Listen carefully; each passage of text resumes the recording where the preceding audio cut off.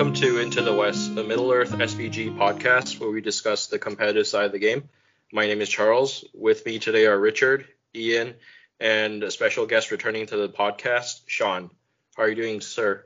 Yeah, no, very good. Thank you. Thanks for having me on to talk about my one true love. If you guys remember, Sean was on last season for our Dale episode. And naturally, with the release of Defense of the North, Dale's got some shiny new toys. So Sean is coming back to review what hasn't been covered before.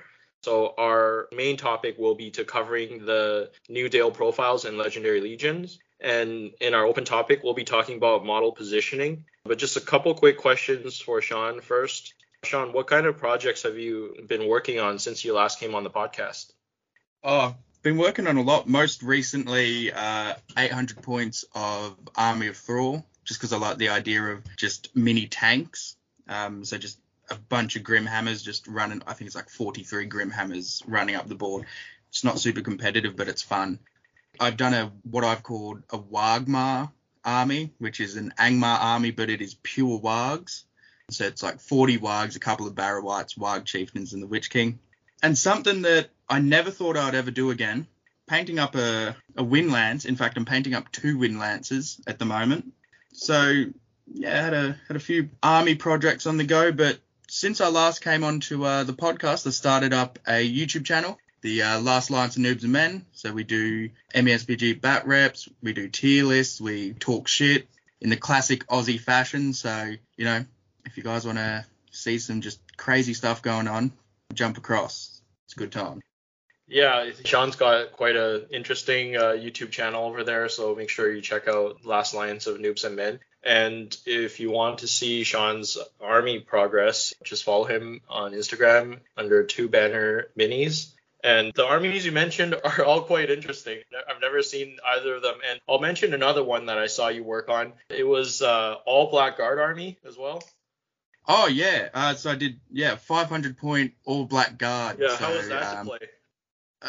It was interesting. So I only ever ran it at one tournament, just a small 500 point tournament with my gaming group, and ended up coming third with it, which is cool. But I don't know. It was a fun list to play. Whether I'll ever do that again is another story. But Strength 5 is awesome. Them being D6 is rough. I did go up against Hobbits in Heirlooms of Ages Past, and that was an absolute struggle because every time I failed to kill a Hobbit, that was another turn of me having to get through 60-something Hobbits at 500 points, and that was a task. But you can go and check one of the bat reps out over on the channel where the Blackguard make a showing against a couple of elves. I think only in Australia a crazy list like that would work. You probably made up for half the GW annual sales of Blackguard for that year. Honestly, it wouldn't surprise me. We do like to do some silly stuff over here. So, for example, my Warg list, like whoever thought of running just pure Wargs, it's the worst list idea, especially when you got 40 running around, but it is just so much fun watching 40 dogs just zoom across the board. You'll win a Reconnoiter. Oh, yeah, I'm all. All right, well, we're excited to have you back and looking forward to talking about these profiles and seeing some of the lists that you brought. There was the city of Dale, its markets known far and wide, full of the bounties of vine and vale, peaceful and prosperous. So, just to get into the Dale stuff in Defense of the North, so we have 2 new heroes, 1 new warrior and 1 new siege weapon. So I'll just go over the first new hero of the Garrison of Dale, and that's Brand, King of Dale. He's 110 points with man, Dale, infantry, and hero keywords. He's a hero legend. He's move 6, fight 5 with a 3+ shoe, strength 4, defense 7, 3 attacks, 3 wounds, and courage 5, 3 might, 3 will, 1 fate. He has heavy armor, sword, and a shield. His heroic actions are Heroic Resolve, Heroic Strike, and Heroic Strength. And he has 2 special rules. One is Lord of Dale, which gives him a double standfast of 12 inches. And the second one is Stoic Fighter. At the start of a fight involving Brand, check to see if he would be trapped should his side lose a duel roll, with the exception of if a friendly model can make way for Brand. If Brand would be trapped, He may re-roll a single d6 to win the dual roll and a single d6 when rolling to wound. So it's basically saying that if he's trapped, then he has a Lord of the West rule applied to him. Lord of the East or Lord of the North. Because it's the Walmart version. Yeah, it's the Walmart version. Because actually, talking about Nori from Erebor Reclaim, the champion, he has the exact same thing. I don't know why he gets it, but that's the one I call Lord of the East, which is absolutely bonkers. But the wording says that with the exception if a friendly model can make way for Bran, does that mean that like you can trap him by No, it means that you have to, if a model can make way, then it doesn't count as being trapped. Okay. Yeah, so you've got to back that model away, or you can decide not to back him away, but you will not get the re-rolls. So it's harder to strategically plan the trap. You have to actually be trapped by enemies. It's really a last-ditch effort. There's really no strategy involved in, okay, I'm going to go and get him trapped so that he gets, all these extra buffs. It's basically oh shit, he's trapped. I guess I get this cool rule. I mean, I can also see it if it's like the first couple combats in the game, you got full might, and you're fighting regular warrior models, so nothing like too dangerous. I can see like you maybe trapping your Bran like with 2 layers of your own models, so he gets the Lord of the West. Less chance you have to spend that might to win the fight. Like definitely don't do it against like a hero of equal or higher fight where you might actually lose the fight, but. Yeah. I think if it's like, regular warrior models, I think it's fine. That is definitely fair. But I don't know. It's the same as with the Legendary Legion rule from Dale Erebor. It's all about getting your heroes trapped. And that's never an ideal situation. One bad roll against troops and suddenly you've lost your king. I think at first glance, this profile was a little bit underwhelming for me. Like, he's a foot hero, strength 4 with no modifiers. So he reminds me a little bit of like Thror, for example, just like a sturdy leader that's a little bit hard to take down, but can't really deal wounds easily. I think one upside for him is that he's not that expensive for a hero of legend, so he can help. How when you came on last for the previous Dale episode, you said they're kind of a pseudo horde army. And I think Bran being able to lead 18 slots is helpful in that way. But as like his stat line goes and his special rules, it is a little bit just okay. Yeah, I think if I'm not mistaken, except for the Fate, he's the exact same as Aemir, if I'm not wrong. Mm-hmm. Which is cool, but I think for 110 points, it's just a bit pricey. I think both of these new heroes are a little bit too expensive for what they truly offer.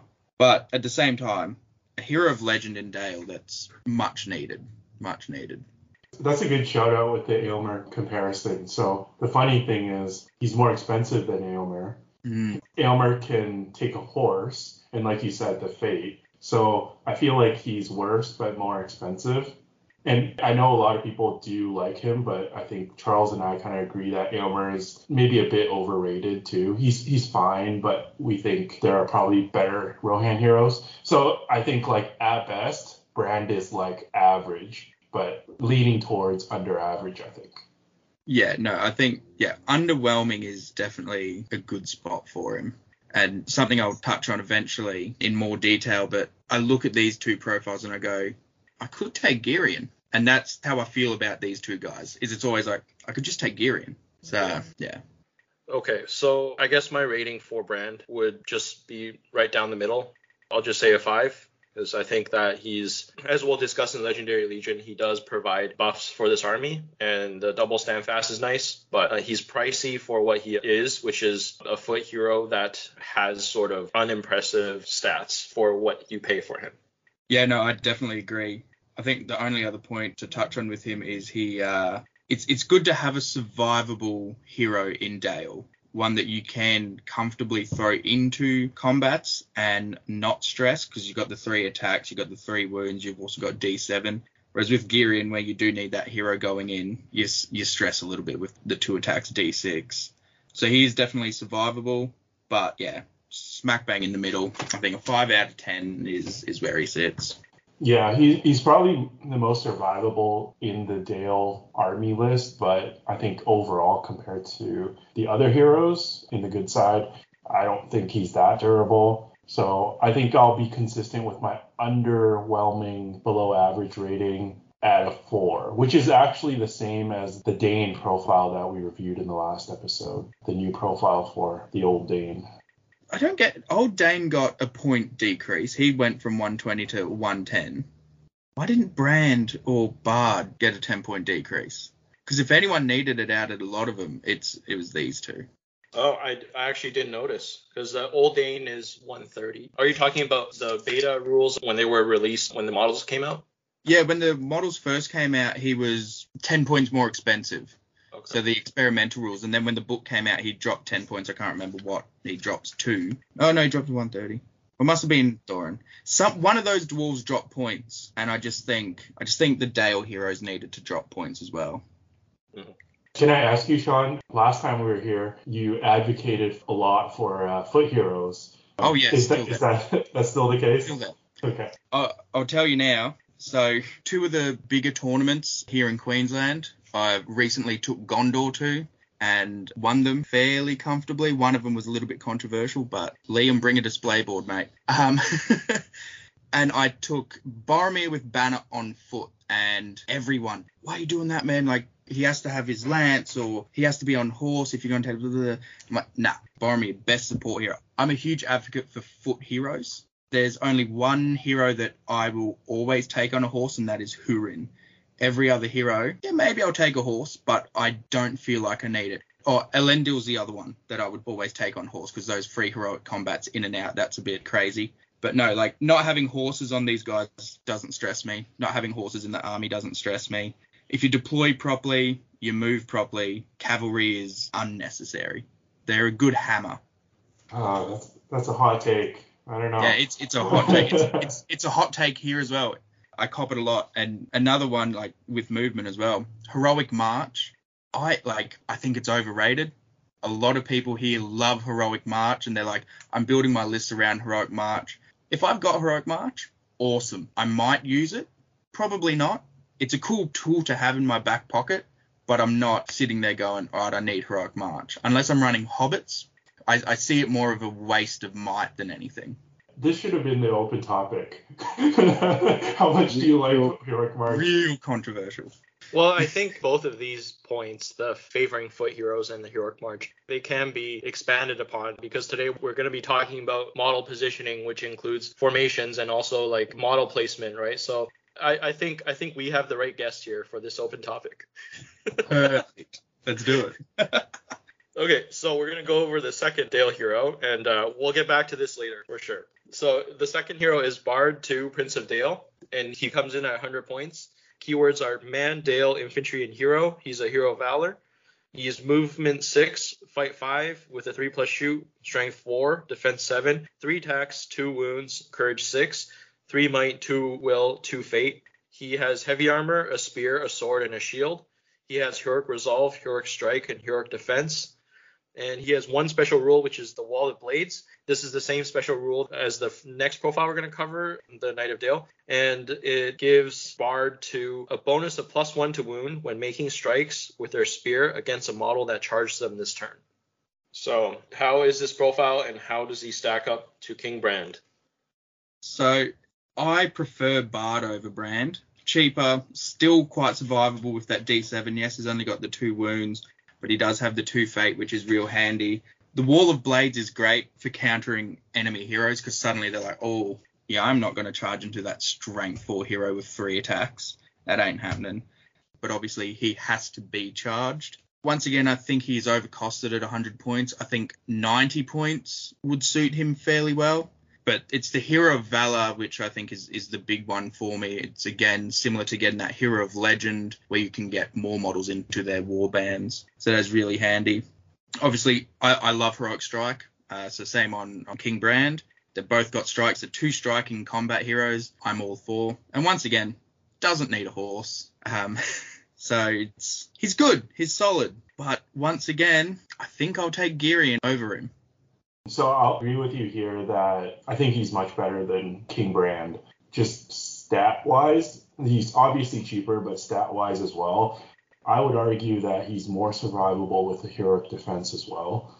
And his special rule is actually, I feel like, more applicable. You're going to use it a lot more than the, Lord of the East, now that, we officially dubbed that special rule the Lord of the East.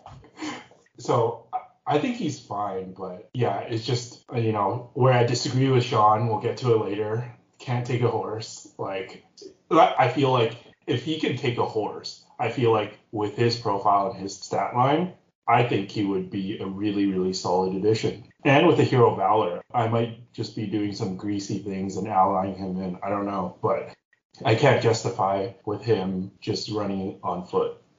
That is fair. I think, I do think his profile would suit a horse. But obviously, I think horses come down to play style, that's for sure. Personally, not for me.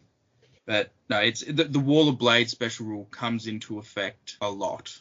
Quite a lot of the time, you'll have your shield wall up front and your opponent's coming forward and they go, I'm not going to charge Prince Bard. And you go, awesome, no problem. So suddenly you've got this 3 attack, fight 5 hero that now has choices. Do I go into that hero? Do I just go into troops? What do I want to do with him? And that's also another thing we'll touch on with the Knights, because that's something that the Knights have that ability to do as well now. So it's a really nasty special rule, that one. Yeah, and the trick that everyone wants to do later on in the game is to, sandbag your 3 attack heroes with 1 5-point goblin or something like that and just shield the entire game. But, a lot of the times I think as a foot hero getting charged or even a mounted hero, you are a bit skeptical if you don't have any dice modifiers to call the hero combat, because it's like, do you want to be spending extra might to potentially win the fight because you're losing attacks, you don't have the cavalry charge, and to wound because you don't have the knockdown. So with the +1 to wound, he is effectively strength 6, right? So that allows you to confidently call hero combat if they only tag you with the 1 warrior model. Yeah. I think this new Wall of Blades mechanic is quite interesting. You can even use it even if you were to charge an enemy. Let's say a normal hero is hesitant to charge into multiple enemies because they don't want to be outnumbered or trapped. I think Bard, in certain situations, he can charge an enemy, and his opponent might be hesitant to surround Bard because all subsequent models that charge Bard will take +1. Yeah, if Bard wins, right? So it still applies even if Bard charges into combat. So I think that makes him really deadly. Yeah, it comes real handy in the mid-late game where, the shield walls are finally broken and there's just a scattering of stuff everywhere. So you throw Bard in all your knights into stuff and go, all right, cool. If you want to win these fights, you need to put more guys in. But if I somehow luck out and win this fight, you're losing a model, man. So I guess this is theoretical because I haven't played with him yet, but I guess going by the way the rule is written, it says when making strikes with their spear against the model that charged them this turn. It seems like it would work if he was also supporting with his spear, correct? No, because you're not being charged as a spear support. Oh, okay. Because you're not technically in the you're combat, not actually right? in the combat. You're supporting the combat. You're not part of the combat. So he, sadly wouldn't get that if he was spear supporting. Okay. So I guess that's also the downside with the knight profile. They have to be in the front ranks with their spears. Which, look, I'll be honest, that is 100% where you want them. D6 in Dale is disgustingly overpowered. Dale should never have D6 models because it's filthy. All right. Do you want to go over the Knight of Dale profile then for us? First, give your rating for Bard 2. Oh, I think I'll put him at a 6. So he is better than Brand, but still just once again, it's still that fact of I could take Girion instead. That's what I keep coming back to with these guys. I keep building lists for them and I just go, Girion is a possibility, and then I get an extra, God knows how many troops on top of that. So I think he sits at a 6 if I was to run this army. Bard's definitely going to be in there. But then again, with the Legendary Legion, you want to take Brand.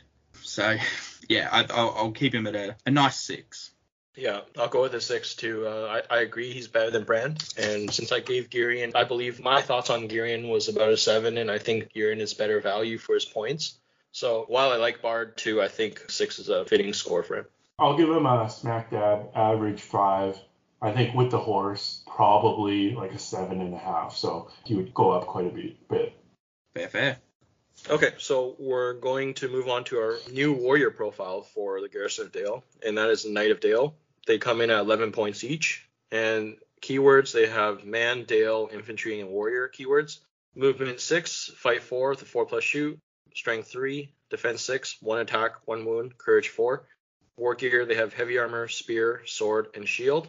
The special rules, they also have the Wall of Blades, which we just talked about with Bard 2, where they gain a +1 to wound when striking with their spear against a model that charged them. So I know we just went over this rule with Bard 2.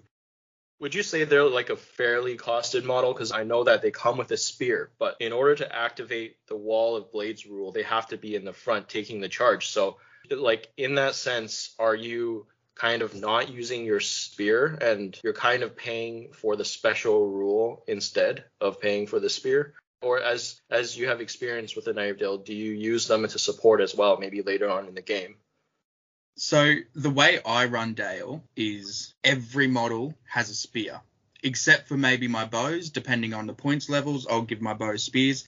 I try and do that wherever I can, but my Dale list spears absolutely chocked out on everyone. You will not see me running around with a warrior of Dale with shield and sword. That's a waste of points, in my opinion.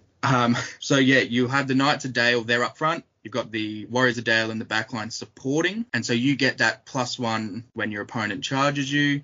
So yeah, I think they're fairly costed at 11 points. I know a lot of people have been saying that they're overcosted. As much as I'd like to say they're overcosted and them to go down points, that would be amazing. I do think they're fairly costed because that +1 to wound in your front line with fight 4 is hectic. It also has the psychological factor with your opponent of, okay, his front line is these Warriors of Dale that get +1 to wound, and his back line are Warriors of Dale with Esgaroth bow and spears. Do I charge and give him +1 to wound, or do I stand here and let him shoot me? And that is something that comes up whenever I use these knights. It's a constant factor. Nearly every few turns, you see your opponent stand there going, shit, how do I tackle this choke point? What do I do? So I do think they're fairly costed. And as I previously said, D6 in Dale is outrageous. It's incredibly good. And that's another reason I chuck them in that front line. It protects your numbers, which you've got a lot of. And if you can protect your numbers when you've already got a lot of troops, you're usually in a really good spot. I think you make a really good point that I think in context of the army, they work really well. Like with the pressure that you're putting on with the bows and like being able to spam out the numbers with your cheaper heroes kind of make these guys better than maybe their stats suggest. Because if I was to just do a pure stats, like in a vacuum comparison, I'm looking at probably Fountain Court from the Minas Tirith list. And I think they're probably a little bit worse stat for stat because you're losing the defense, same points cost.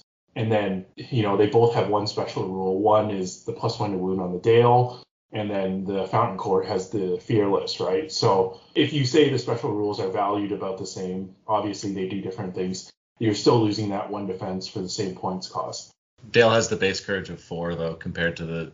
I mean, Bodyguard is better, but there is a point, like, they do get something for that.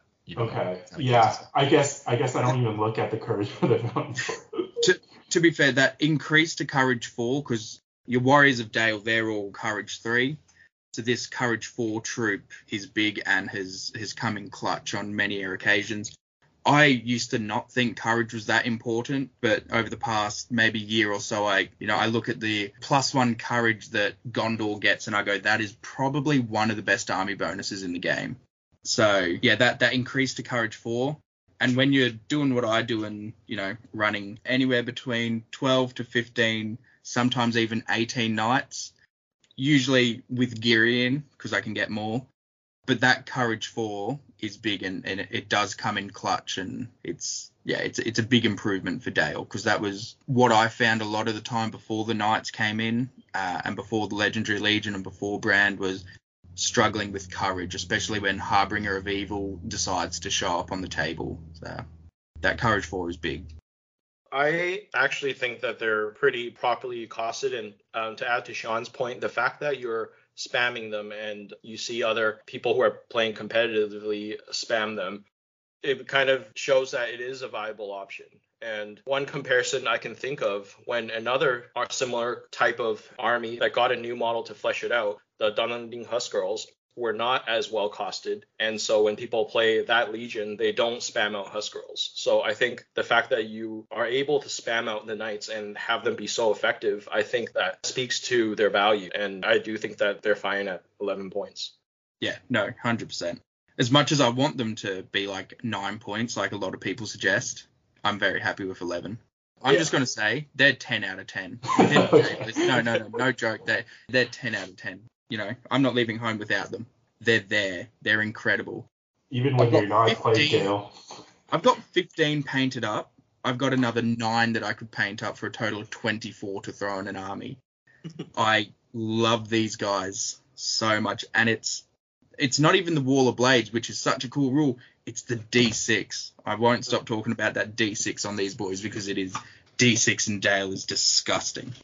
I think, well, yeah, like in this list, no matter what, you're going to take at least some of them, and that's probably restricted by your budget and how much you want to convert rather than like if the profile's good or not. But also, if this profile was in like any other army list, I think you'd probably take at least some of them, right? So that I feel like that says a lot.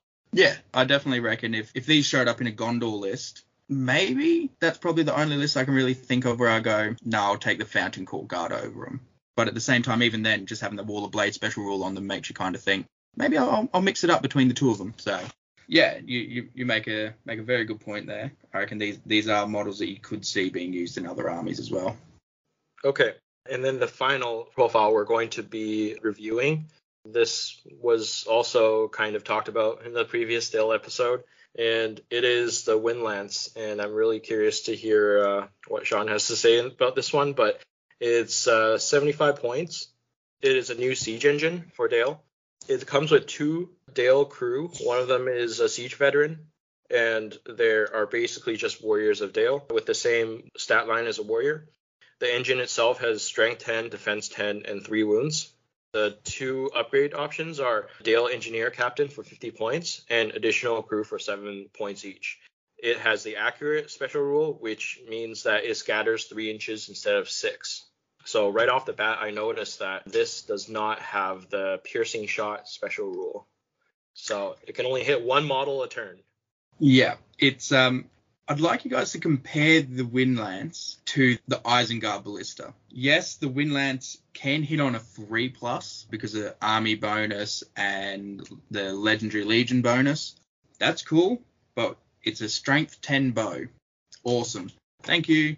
At least your big hero of, Girion and so on don't have to man it anymore, which is nice.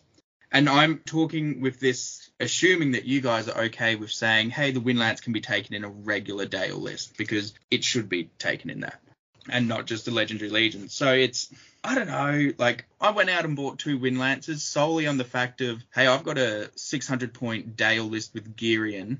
I add in 2 Windlances, and suddenly I'm at 750 points, and I've still got 40-something models. Awesome. So it's 2 Windlances, 2 Captains of Dale with bow, Girion with bow, and then 12 Warriors of Dale with bow. So there's a lot of shooting. And the 2 Windlances, I think, do add some value to that. But yeah, the big thing is them being manned by a crew and not the big hero. That is nice. But once again, you compare this thing to the Isengard Ballista, you don't get piercing shot. It's just like, it's missing something. It's too expensive for what it does. It also costs 10 more points than the Isengard Ballista. That too. So it's cool. It's accurate and it scatters 3. Awesome, thanks. But if I'm killing 1 model at a time, yeah, it's a bit rough. I did miss one thing in the profile. It comes with superior construction for free. So its range is no longer can it shoot through 1 table, but it can shoot through 2 tables if you play a massive board. That's what I like to see. Huzzah. I think if this was like 10 points cheaper, you still wouldn't take it. No. No. Just, no. You consider it more.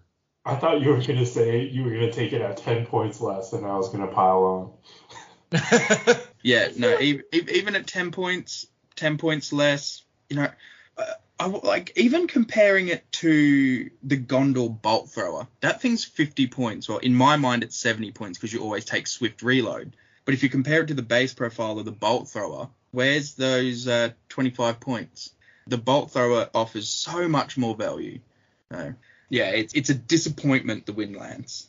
I think what could make it Really interesting is if it could fire like twice a turn or something, or do something special that all of these other ballistas that have the piercing shot don't have. Then you would be able to compare maybe different utility or something. But right now we have to compare with those because they're the closest thing to this, and those are just better in every way. Yeah.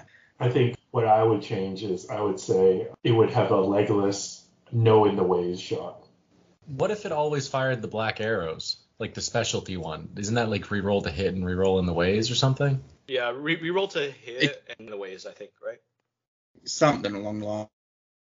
So it's reroll to hit and any failed in the way tests, and you do not roll on the scatter table.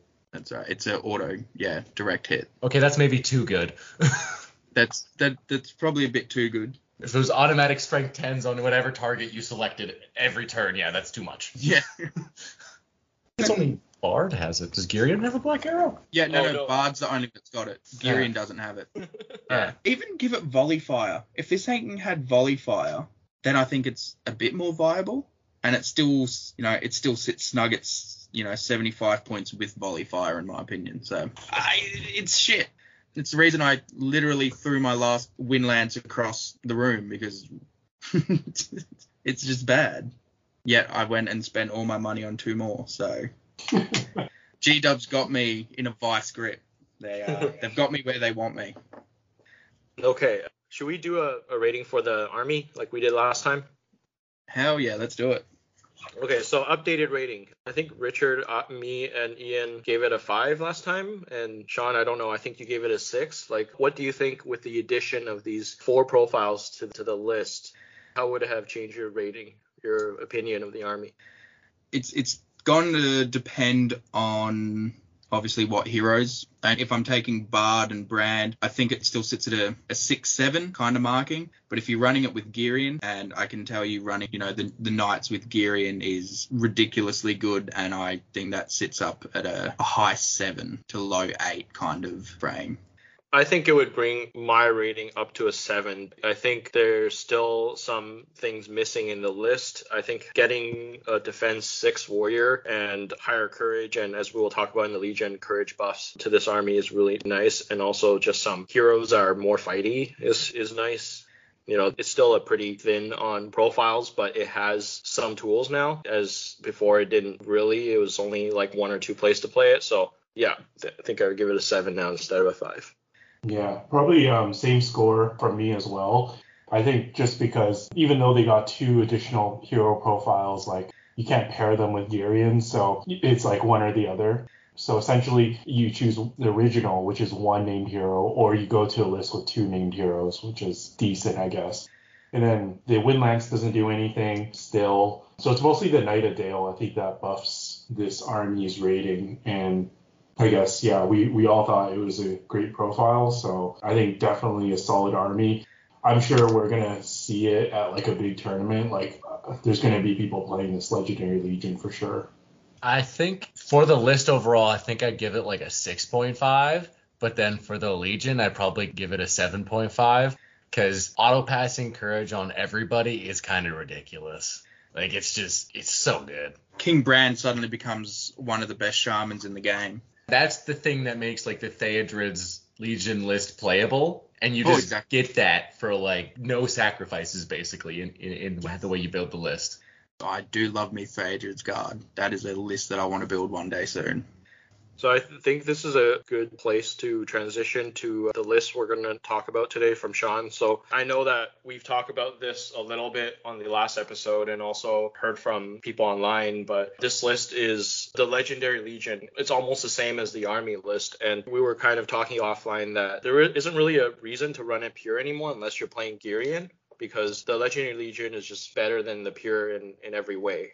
So just to summarize, the Legendary Legion, you get all the options in Dale except for Girion. We're assuming that you can take Windlances and that it's a typo that wasn't included in the army list. And there's one additional special rule, which is all Dale models gain the Swarm Protector Brand special rule. So they all essentially become Brand's bodyguard. I think that's a real big buff to Dale. That something I slightly touched on earlier was I always found I struggled with courage when playing Dale.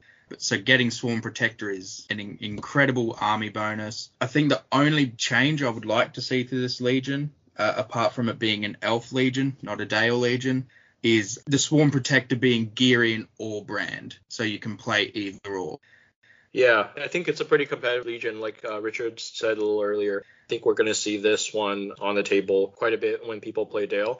So do you want to go over the first list you brought? Just go over what's in the list and your general strategy.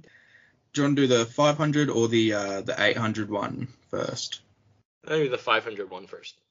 So the 500 one is a list that I probably would never take. If I'm running Dale, I'm running at 500 points, I'm running Gearian, because it's 36 models or something at 500 points is silly. So this is 500 points on the dot, 6 points of might, 9 bows, 29 models, and a break of 15.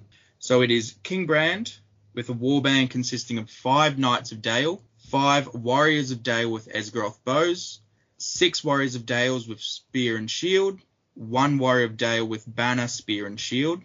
Second warband is Prince Bard with 6 Knights of Dale, and then 4 Warriors of Dale with Esgaroth bow. So only the 2 warbands, so quite small. I still think 29 to 30 models is doable at 500. And then you've got 2, I'm not going to say massive combat heroes, but they are fairly big, beefy combat heroes that can do a job at 500 points. So that can be nasty. But once again, I probably would not be taking this at 500 points myself. So I noticed that your signature 2 banners in each army doesn't apply here. Yeah, that's it. So it doesn't apply there because it just, once again, I think that those heroes are overcosted. So I couldn't find a spot to bring in that second banner at 500 points.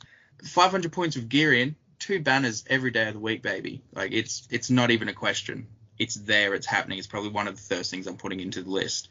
So yeah, sadly missing out. What if you want King Brand and like a captain? Wouldn't you get similar numbers as Gearian? Because, I mean, Brand is a bit more expensive, but there's no synergy between Bard and Brand in this list, right? There's no synergy between the two of them at all, really, is there? So, yeah, honestly, like...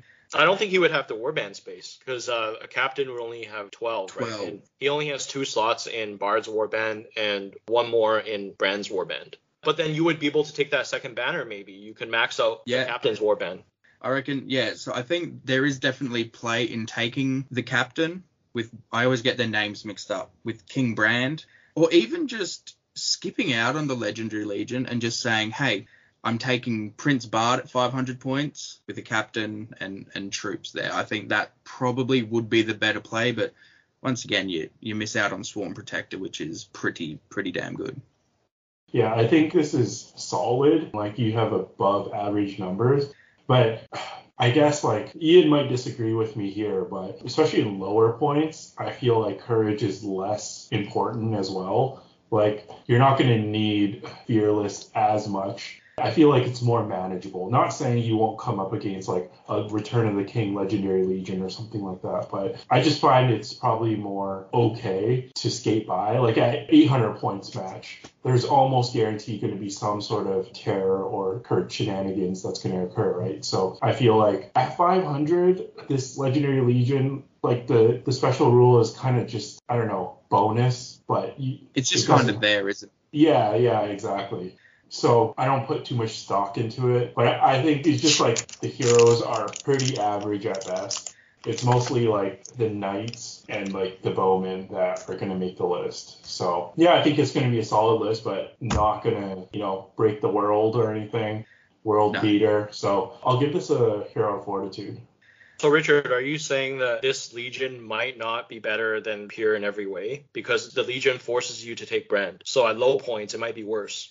Yeah, I mean, I think Sean brings up a good point. Like, if you value Gearian and like what he brings to the table and like compare him to like Brand or Bard, and like if you can get up into like the mid 30s and really spam out, Yeah, I think at 500 points, that's a valid point. Like, that seems stronger to me as well. I can tell you it is. It's so good. 500 points Dale is dumb. They become the king of averages. It's incredible. I'll give the same rating as Richard here, Hero Fortitude. I think it's a solid list, but I think with 2-foot heroes at 100 or 110 points, it's a little too much. That's getting up close to half your points on 2-foot heroes. Yeah. Well, there's still 2-3 attack heroes. With strike, which is nice. Yeah, and they both have strike, which is pretty good. And you have almost 30 models. Like, honestly, the only weakness with that is no March. But everywhere else, I think you're doing pretty good, right? Like, your defense is all right because you got a bunch of defense 6 in there. Your fight value is fine. You got a whole one, like, you're all strength, or you're all at least fight 4. Shooting is good. So I'm kind of conflicted, but I think I might go Valor. Hey, look, a lot higher than even Fortitude, honestly. This is a list that, like, I could see myself taking to a 500-point tournament, but I'm not walking into that event going, I'm aiming to win this. I'm walking in with I want to try out these boys. Whereas if I walk into a 500-point tournament with Girion, my mind is, no, I'm pining for top 3 minimum. Like, if I walk away not top 3, I'm going to be disappointed. Hey, if you can top 3 with all Blackguard, you should be able to win the tournament with this easy. Hey, I won a tournament with pure wargs, so there you go. This is better than pure wargs. To be fair, it was a 200-point tournament, no named heroes, a warg chieftain, I had a Barra White, and I had however many wargs. So pretty filthy, but hey, look, I like being able to walk around and go, hey, I won a tournament with 99% wargs. Okay, well, why don't we go over your next list, see if those 2 heroes fare better in Legendary Legion at a larger scale. Yeah, so this is one that I like a lot more. Once again, I would probably take it with Girion though. So it's 800 points on the dot, 10 might, 14 bows, 49 models with a breakpoint at 25. They're numbers that I look at 800 and I really do like. Maybe 1 or 2 extra points of might would be nice, but hey, look, I'll take 10 points of might there. But this is a 4 warband army with one of my favorite little tricks in the game. So warband number 1 is King Brand with 8 Knights of Dale, 1 Warrior of Dale with Banner, Spear and Shield, 6 Warriors of Dale with Spear and Shield, and 3 with Spears. Prince Bard with 7 Knights of Dale, 1 Warrior of Dale with Banner, Spear and Shield, 5 Warriors of Dale with Spear and Shield, and 2 with Spear. A Captain of Dale with Esgaroth Bow. 12 Warriors of Dale with Esgaroth Bow. And then my favourite little trick in the game, a single Captain of Dale with Esgaroth Bow. There is nothing I love more than a single drop in this game. After playing Dunedain for however long, I've learnt the value of single drops, and it's absolutely incredible. And being able to do that with Dale, especially at 800 points when your opponent's going to have 3 to 4 warbands. If you go second in terms of deployment, you've got that single drop. You've seen where 2 of those warbands from your opponent's going. If you go first, you've got that single drop. And so being able to put down your bow block, because I personally believe Dale works better with a bow block as opposed to spreading your bows all around. Being able to place your bow block perfectly because of that single drop works wonders. Yeah, I think just seeing you go over this list, I think it's better in a 100-point setting. The 2 heroes are not taking up as large of a portion of your points, and you're able to get in closer to the numbers that you want. I know you're not getting Girion numbers, but it's getting closer to it than you were at 500 points. You probably would feel more dominant with the bow count that you get with Girion, but 14 bows is still really good. Yeah, and 2 of those bows have might, backed by might. But yeah, I think this is a really good list. I guess we talked about this a little bit last episode. It's like, it's strong, it looks solid, but it's just a bit boring. Like, if this is not your kind of play style, there's not a lot to it, but the heroes are solid and you have quite a few Knights of Dale. So it's a strength 3 army on paper, but I feel like it can do more damage than that once you start playing against it because of Wild Blades. I think I'll give this, I'll bump up my score on this one. I'll give this a Hero of Valor because The Swarm Protector also, I think, is more important at this points level because you're going to see more courage shenanigans and stuff like that. So the Legion is a lot better at 800, or it looks a lot better. Yeah, so just to add on to what you said about Swarm Protector and what I said previously, not only do you see more shenanigans at 800, but if you're saying, usually like the Fearless special rule or Bodyguard being placed on a model, it's on a per model basis, and it's usually like valued at, say a point. The higher points you go, the more models you have. So essentially you're benefiting more. So having like a 50 model army with like all Fearless, that's a lot more like ridiculous than, having at like 25 models. I noticed your signature, the 2 banners. We see it finally. Usually I have, I guess, an issue with it, and that's not something I do myself because, I like to max numbers and stuff. But like looking at this and you're pretty much getting 50 models, I actually quite like it, especially like, you have, these 2 foot heroes that you're heavily relying on. So if you put like a banner support behind each of these warbands, and they could be fighting on like opposite ends of your battle line, I think that can be incredibly helpful. And I guess just with like a 50 model army, like very rarely are you just going to be clumped in like one spot where one banner is going to hit all the areas. So you're actually going to make really good use of the 2 banners. Like I think it's hard for me to get behind like 2 banners when you have like a elite 30 model army at 800. Just not for me. I wouldn't be doing that myself either. Okay. But yeah, I think it works in this sense. I agree with Charles. This one seems stronger to me, so Valor. Yeah, I agree. I would also put this one at a Valor, but this is like a higher Valor. The other one kind of like just pipped into it for me, but this one's like solidly in there. Yeah, it's good. It's a good representation of the list. And I do like the pick of the second captain over going like the 2 named heroes and 1 captain and then the Windlands. I know that's another build at 800, but I don't like that as much as the second captain. It's just not going to work out as well. In terms of this specific list, I'm assuming it's a modeling constraint because you only get 3 Warriors of Dale with bow in every box, but I would point out that you could get 15 Warriors armed with bows and maximize it out. So I'd go for that and then drop 1 dude to give a whole bunch more spears out just on the archers for redundancy. But I can tell you that is a modeling issue, not having the models to get to that. But also 12 is enough in most cases. 12 3 plus strength 3 bows. I've watched front lines of D7 dwarves just crumble to that. But yeah, 15 bows would always be the way to go if I had the models. I'm just a poor uni student, so. That can afford 2 Windlances. 3 models of Dale with bows, by all means. Gotta get your conversion kit out. Get rid of all those guys who just have the shields and the swords. Oh, I've got 4, 5 sprues of just sword and shield Dale warriors in my pile of shame. Yeah, not even been built. I'm trying to sell them. I'm trying to make other people that play Dale play them worse than me.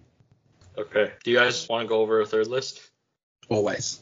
So I wrote up a convenient alliance just for fun because most of the lists, actually all of the lists I've seen online have been in one of the 2 legendary legions. So I just wanted to see if it can work. So let me know what you guys think. So this is a 700 point list. And we have Dale and Fiefdom's alliance. So in the first warband, the leader is Prince Imrahil on armored horse with lance. He's leading 2 Knights of Dol Amroth on horse with lance, 7 men-at-arms of Dol Amroth, 3 Blackroot Vale archers with spear, and 2 Blackroot Vale archers. Second warband, we have the captain of Dol Amroth on horse with lance. He's leading 6 axemen of Losternac and 3 clansmen of Lamadin. And then in our Dale alliance, we have Bard 2, Prince of Dale, leading 9 Knights of Dale, and 1 warrior with spear, shield, and banner. So that comes to 36 models and 8 might. So the idea behind this list is I picked fiefdoms because they're also another Fight 4 army that can get the numbers up. And the idea was to combine the Knights of Dale with the pikemen in Imrahil's warband. So I have a small bubble of Fight 5 buff on the pikemen. And essentially, it's to have a shield wall, a wall of spears with a wall of blades in the front, and then Fight 5 supporting from behind. I know that I could have done that with Boromir with Banner as well and get 5/5 from there with either like Fountain Court Guard or something like that. But Imrahil is less points, so I wanted to have the numbers to be reasonably high. Because I lose the army bonus, I didn't take any archers in Dale because I just thought that I'm not going to go the bowman route. With the captain's heroic march, if I have to, I should be able to close in pretty quickly. But yeah, that's pretty much the list. I genuinely like it. I think the only change I would make to it is just scrap the Blackroot Vale archers. I'm very much in the boat of if you're going to take bows, you take bows. Also, I personally don't really like the Blackroot Vale archers as profile. So I think I would drop them and, add in more pikes because I think that combination of pikes and those Knights of Dale, that's something I didn't think of. And it's something I want to think a lot more on now. I think that's quite nasty. Yeah, I guess if I had more pikes, I could even have 2 ranks of pikes, and then there'd be 3 attacks at fight 5. Also, the other thing to note is Imrahil is still a 12-inch banner effect to the pikemen and the Knights of Dol Amroth. He's not a banner effect to all fiefdoms because you do lose the army bonus. You still will get a reroll in the pike block in every fight, even if the banner isn't in range. So it is still a fairly consistent pike block, I think. Filthy 12-inch banner on Imrahil. Honestly, on that note, I think I'd probably just 1-for-1 swap out all the axemen for pikemen. Like, you might as well, because then you're really getting the Imrahil bonuses. And, like, you don't need the two-handing ability of really, because you have the knights and you have the clansmen, so it's not a big deal. I was about to say, hey, look, you keep the axemen for your two-handing piercing strike, but hang on a second, you've got 9 Knights of Dale that do the exact same job, if not better. Yeah.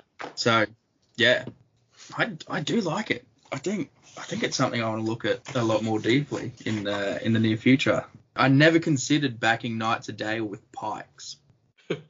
Yeah, I think this is a very interesting combo. I guess, I was just thinking of the different variations, obviously, I think Forlong is a very strong pick and similar points as the captain of Dol Amroth. But if you're aiming to get the march in there, I guess it makes sense. Yeah, I mean, it's a very interesting build. I think I would be curious to see how it would perform. But I guess I probably would just have to say Fortitude for now, even though I think it has potential to do better. But just because I'm not exactly sure how it plays out. I think I agree with Richard on that one. But more so because you don't really have any way to pull the enemy into the Knights, so you get the bonus. There's nothing that's forcing the opponent to do that. So you could just stand there and not charge, and then they'll just go, okay, I don't want to charge you either. And then, part of your line just won't be fighting. And you don't have any shooting to make up for that. So what you're saying is this is where the wind lance comes in. Yes, you need to be taking 1 wind lance for every hero of Fortitude because that is the maximum number you can take. So what you got to do is swap out the captain for a captain of Dale and then swap Imrahil for 2 wind lances. You're a legend instantly. Yes. Ooh, wind lances. So Sean, would you agree with 2 guys on the ratings? Yeah, I think the list as is, I think it does sit at a Fortitude. I think with a few minor tweaks, such as the just addition of more pikemen, I think it maybe bumps up to a high Fortitude, low Valor. But no, as Ian said, there's no way to draw your opponent into you, which is where the value of the Knights really come in. So I think I'll stick with that. I'll stick with the Fortitude on that one. Okay, let's move on to our open topic. Today we'll be talking about model positioning.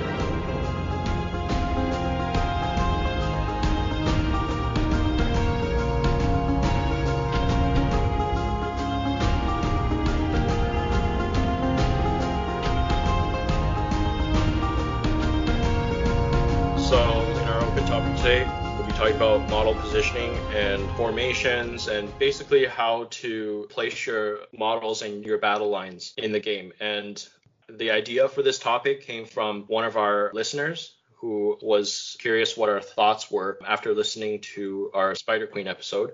And so I think this is a good episode to bring this up. because earlier in the episode we were briefly talking about foot heroes and how they work and whether horses are necessary. And I think also just talking about the Wall of Blades in some of the profiles today, it just brings up a lot of interesting strategies. So just starting out with, I guess, the profiles we talked about today, like what do you guys think? How important do you think positioning is in order to get the most out of those rules? So we're talking about Wall of Blades and the King Bran special rule. Oh, I just want to jump in there. Your introduction of the topic. It was actually one of your teammates, Jack Edward, that we got this idea from. So shout out to him. Jackie! You! Yeah. So too. Sorry, just to touch on that real quickly. Jack Edwards is the founding member or co-founding member of the Noobs, the original Noobs, and then it was a hostile takeover from me and Liam. So sorry, Jack, but also thanks. Papa Jack, as we like to call him. Sorry, but not sorry, basically. Sorry, but not sorry. Well, yeah, shout out to him. And for all other listeners, like if you have any open topic ideas you guys want to hear about in the future, please let us know. Just send us a message on Facebook. I've got an idea. Open topic. How good's Dale? Yeah, so I guess we talked about how good knights can be if you can draw your opponent in to charge you. So I guess, Sean, if you don't mind kicking us off, like what kind of things would you do? I know you brought up shooting, but what other sort of strategies would you aim for to get your enemy to charge you in order to get that bonus? Yeah, so if you're not, if you're kind of crossing off that shooting element of you sit back and say, hey, you charge me and give me +1 to wound, or you don't move and I shoot you. Well, one of the things I do like to do is if you're playing an objective game, you get to the front of that objective as quick as possible and you sit in front of it. And your opponent has to come towards you. If there's a 3-inch aura around the objective, you sit in front of that 3-inch. And that makes your opponent come to you, especially in the later parts of the game. The other one is working out what their key models in their battle line are. What model's going to stop the rest of their battle line from, moving through, breaking through. And so that's where you plug your Knight of Dale into one of those models. And then your opponent suddenly they're going, all right, cool. So I need to charge 2-3 more guys onto him because I need that spot open so I can, break through the lines. So there are definitely a few tricks. Even throwing, one thing I do like to do is just spamming Knights of Dale onto my opponent's heroes, trapping them completely, and then watching my opponent freak out and go, all right, cool, I need to break all of them off that hero. And so they charge basically every single one of them. And suddenly if you've got, 5 models around, 6 models, however many you can fit around, you've got a bunch of models that now have +1 to wound against some random chuff that odds are being fight 4, your higher fight value or equal to. So there are definitely a few tricks that you can use to bring your opponent into you. But obviously the main one when playing Dale, you sit back and say, hey, you charge me, give me +1 to wound, or you don't, then I shoot you, you decide. And the smartest move in that situation is to charge. That will always be the smartest move because obviously you've got the chance to win the fight. So that's the big factor of drawing your opponent into that Wall of Blades.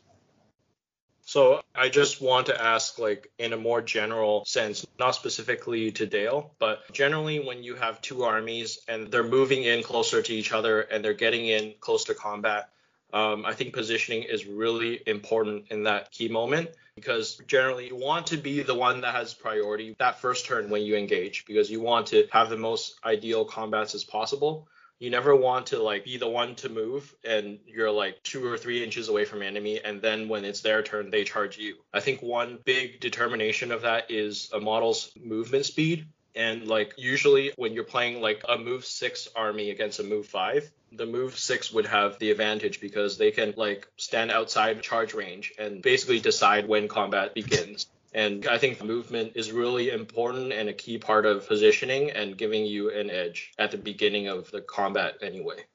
Yeah, I do agree with a lot of that, Charles, but a little bit of pushback. I think you don't necessarily always want priority. I think it depends on the distance. And when I say if you're within 2 to 3 inches from each other, of course, then, you winning the priority would be a big advantage for you because you can pick the combats and you can easily get your full line into them. But if it's 2 infantry armies that can move 6 inches and it's at like the distance between them is like at 5.5, you not necessarily want the priority, because if you just recklessly charge in, you might not be able to get in all your models, and then likely you're just going to get countercharged. So I think like positioning is super important. I would say getting that first like combat interactions, like from my experience, a lot of the times I think newer players don't realize this, but that first combat or two probably makes or break the game. Like, they can lose a lot of stuff, and it's just going to be a snowball from there.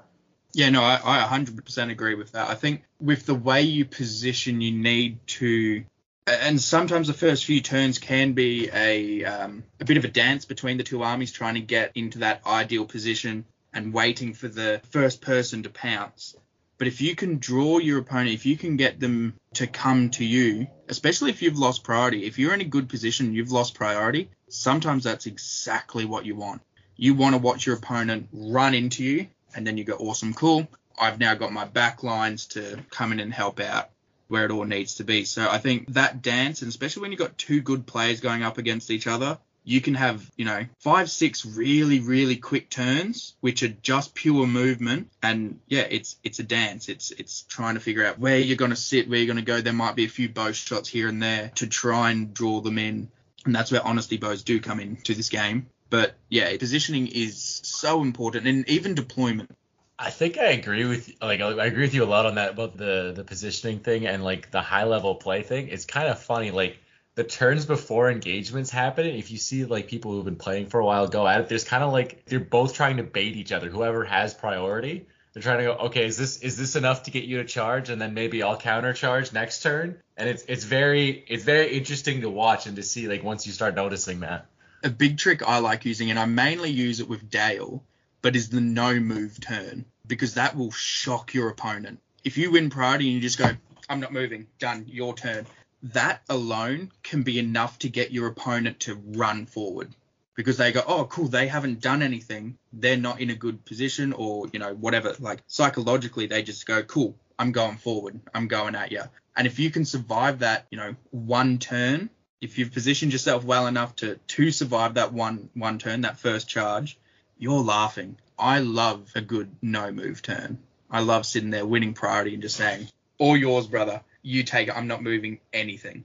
That's actually a good point. And I think it's only doable because you're Dale. So I think that's the advantage of like having superior shooting, whether it's with bows or like throwing weapons.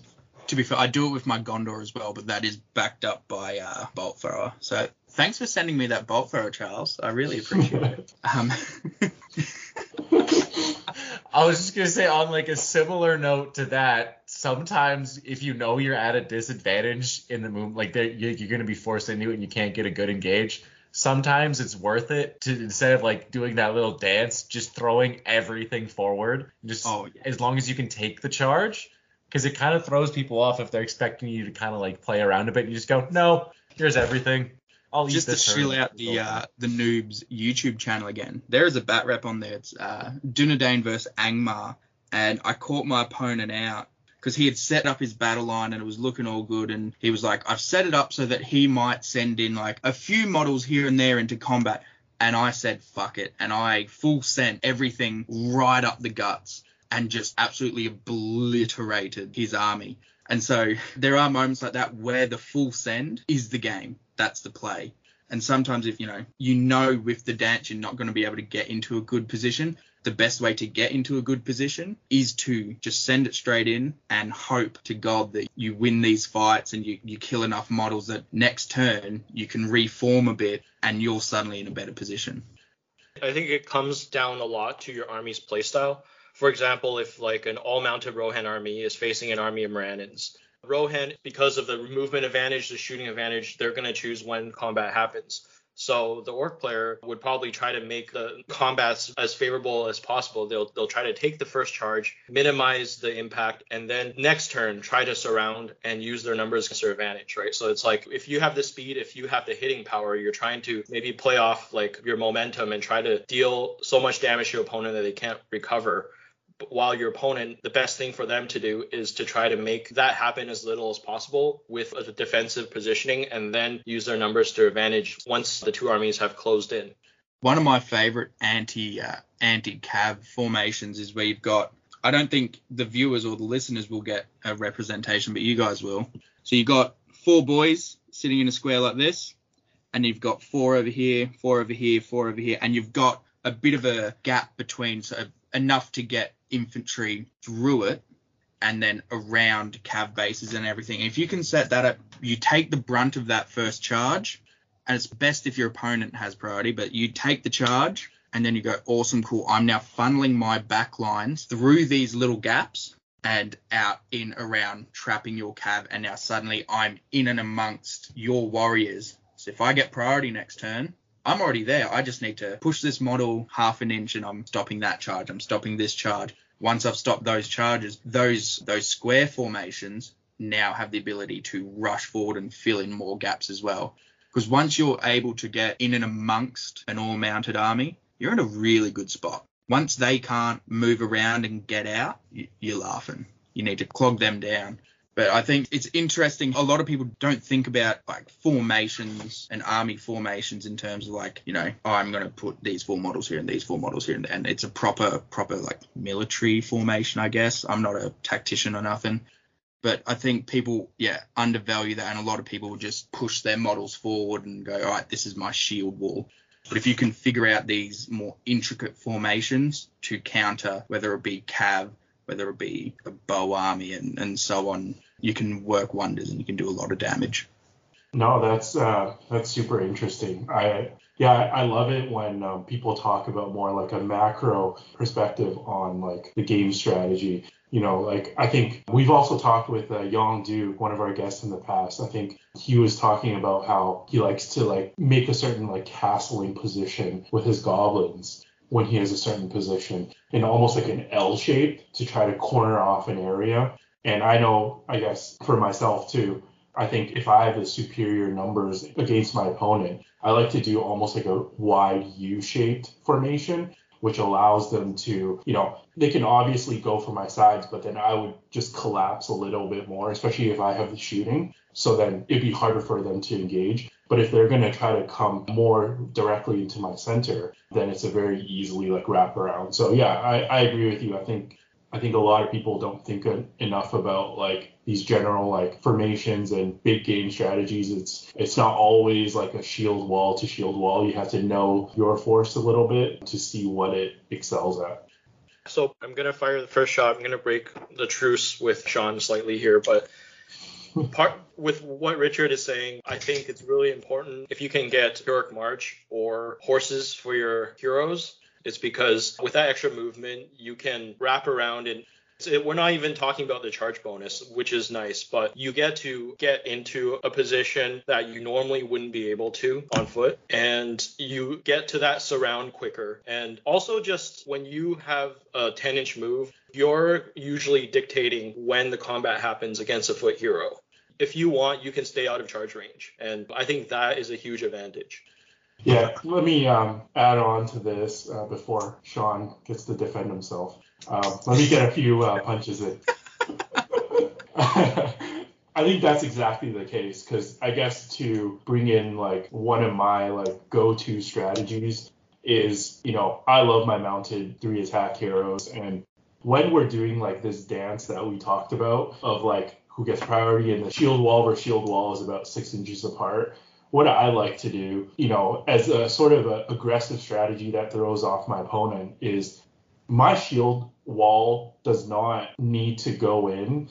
And let's say I'm the second player to go, and I don't want to charge in the full 6 inches with my infantry. So maybe I'll move in like 1 inch, but I will throw my cavalry heroes into their line in a place where likely the following turn, you know, their heroes won't be able to reach mine.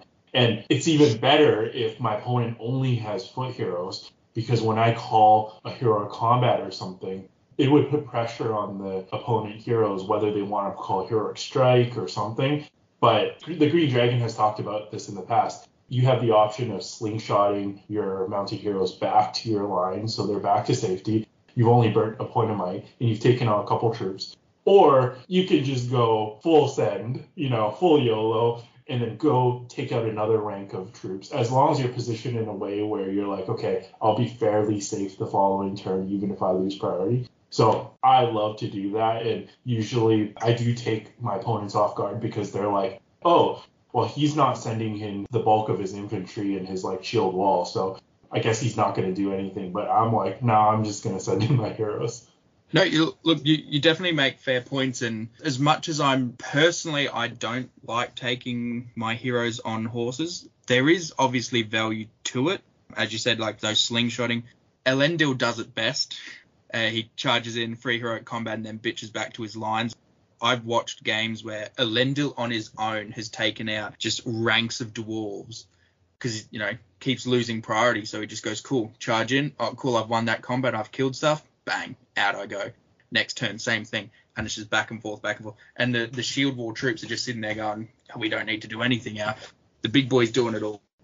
But, yeah, I think on that, as I said, like March as well, I think March is people overrate March. March is an awesome tool. It's one that I like to have in my back pocket. But if I don't have it in an army, I'm not stressing too much. The same as mounted heroes. It doesn't bother me too much. If my opponent wants to send their hero in, awesome. I will do everything I can to make sure that hero does not leave that turn. I will keep that hero there. And if I somehow win, bang, that's a dead horse. I'm killing that horse. I'm dropping that horse. And then you're down 10 points. I'd value an extra troop over a horse. Let's say a Knight of Jail, for example. Yes, they're 1 point extra, but I can find that 1 point somewhere. I would value that over a hero on a horse. I do love taking Húrin in my Gondor list. Húrin on horse with his Master Forge two-handed sword. He runs around on horse, and he does that with his 3 might. He runs in with, I think I run him with 6 or 7 knights as well, but charge into my opponent, bitch back out. And then I keep doing that. And so it does work. Don't get me wrong. I do like it. I do see the value, but my personal play style, March and mounted heroes aren't necessary. But I do see their value. I do see their effect. I cop it a lot when I go up against mounted heroes. But I think I've learned and I've taught myself how to deal with mounted heroes, whether that be bogging them down and getting rid of that horse early on, or putting myself in a position where if my opponent does send that horse in, I've got a captain or a big hero or something to try and deal with that. And then that keeps my opponent's mounted hero behind their lines, and suddenly their mounted hero is doing nothing. I've had games where I've gone up against Imrahil and all he's done the entire game has been a 12-inch banner, which is awesome, but I've been able to position myself in such a way where he doesn't see the value in charging Imrahil into anything because I've got something to counter that. So there is value. There is value in mounted heroes and in March, but there's ways to negate those effects. Sounds like the ramblings of a madman, doesn't it? Or genius. Who knows? Who knows? It's all perspective. So I guess my question for you then is, I see your point with foot heroes. They are cheaper, and you do also get a smaller base. So there's some advantages for that too. You can fit into smaller parts of a battle line and get into a combat that you might not be able to on a cav base. But what about scenarios where you have to get somewhere, like you have to close in really quickly? So for example, I know you take a lot of bows, but like if you're playing an army that, let's say, has better shooting than you, and you have to march all the way across the board, or if it's seize the prize, for example, where you want to be in the middle as soon as possible, your only option is to just let your opponent take the prize and then try to shoot whoever carries it. But then by then, you can always just pass it off and then run away, right? So like in situations where you need to close in quickly, I find it's hard for an all-foot army, especially without heroic march. I mean, there are ways to still win the game, but I don't feel like you're favored. Yeah, so there's, as I said, there's definitely value in heroic march, and I have used it myself in games of seize the prize and even heirlooms where we've all rolled for the first 5 and it's not there, and you suddenly go, oh shit, it's that one. So you've got to get there. So when I have march in my lists, I will use it, but I'm not building my lists around it. But sometimes I like to let my opponent get the objectives it gives them a comfort. It makes them feel like they're on the front foot, which they are. Without a doubt, they're on the front foot. But it lowers them down, and they get a lot easier, and they start making mistakes because they're like, oh, whoops, that was a mistake, but well, And so I, take advantage of those small mistakes, and you start closing in. If they have better shooting, here in Australia, we've got quite a lot of terrain on the table. I haven't seen many photos over your side of the world, but in England and in Europe, I've looked at tables and I've gone, I want to move to those countries, because how is Dale not winning every single tournament? Like, these open tables are perfect for Dale. Whereas here, like, we've got really tight tables. So if you're going up against shooting, you can kind of hide from that. And, I use a lot of shooting armies, so I have learned and figured out how to verse other shooting armies, which it's always a nasty time. But you just have to realize with shooting armies, you just need to go for it. If you've got march to get through it. If you don't, you've just got to move forward and try and mitigate as much as possible. Give yourself as many in the ways as possible. Hide your heroes until you get there. But ultimately, like, a big part of the game for me is the psychological factor, and trying to wig your opponent out on the table by doing things they wouldn't quite expect. As I said previously, like the no move turn, for example, letting them take an objective. Hold ground's a fun one, letting your opponent just put everything in the middle of the board and then going, all right, cool, in I come. So yeah, just things like that, I think, definitely help with movement, positioning, not having march, and so on. I had something else I was going to say, but it completely just zoomed out of my brain. I'm sure it'll come back to me at some point. I agree with, kind of like psychologically, like, get the advantage and do unexpected things. But I feel like if you're letting your opponent get the prize and seize the prize or the heirloom first, just for the psychological advantage, that's almost like a boxer, like, allowing himself to get hit in the face a couple times, get knocked down just to get that. I'm like, at some point, I feel like you're giving away too much. Just in my personal life, I work well under pressure and stress. So I think that's where that aspect comes into the game for me. Once I'm under the pressure, under the pump, I kick into gear. And that's why I love Dunedain so much, like playing Dunedain, because every single game, and this is why I'm going to love Beornings, every single game from the get-go, you are on the back foot. You are struggling. I don't know if that's going to be the case with the Beornings Legion. Yeah, to be fair, that Beornings it's a little scary. 800 points, 2 bears and 20 warriors. Hello. But yeah, so like, I do like being on the back foot. My play style in general is very defensive, and I mop up a lot of my points in those last 3-ish turns of the game. Yeah, in the later parts of the game. Once again, and what's great about this hobby is everyone's got different play styles. Everyone plays armies completely differently, even if they're playing the same army. All factors, I guess, from the person themselves changes how you play the game and play these armies. And it's about giving yourself the advantage wherever you can. And if the advantage for you is putting yourself on the back foot because it kicks you into gear, well, then it's an advantage nonetheless. I think you bring up a good point with the Dunedain. I think when you're playing an elite army or like an all-hero army, positioning becomes super important, because every model you lose is a bigger deal than the average army.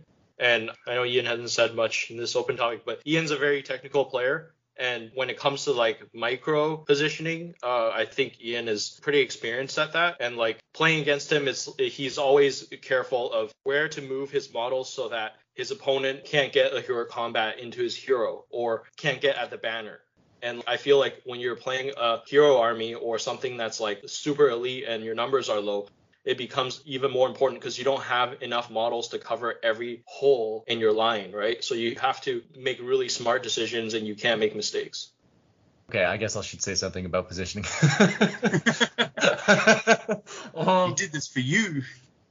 I don't know. I'm just trying to think of like how I normally do things, and it's tricky. I guess on what Charles was saying, I guess a lot of my positioning, it's just about maximizing the heroes and making sure that my heroes are where they want to be and fighting what they want to fight. And there's no way that can be disrupted, right? So if that means making sure you put extra models around in your backline so they can't get hero combated into, or I don't know, like making holes in your line specifically so they can charge through that in the opening engagement, whatever that entails. That's always a priority for me.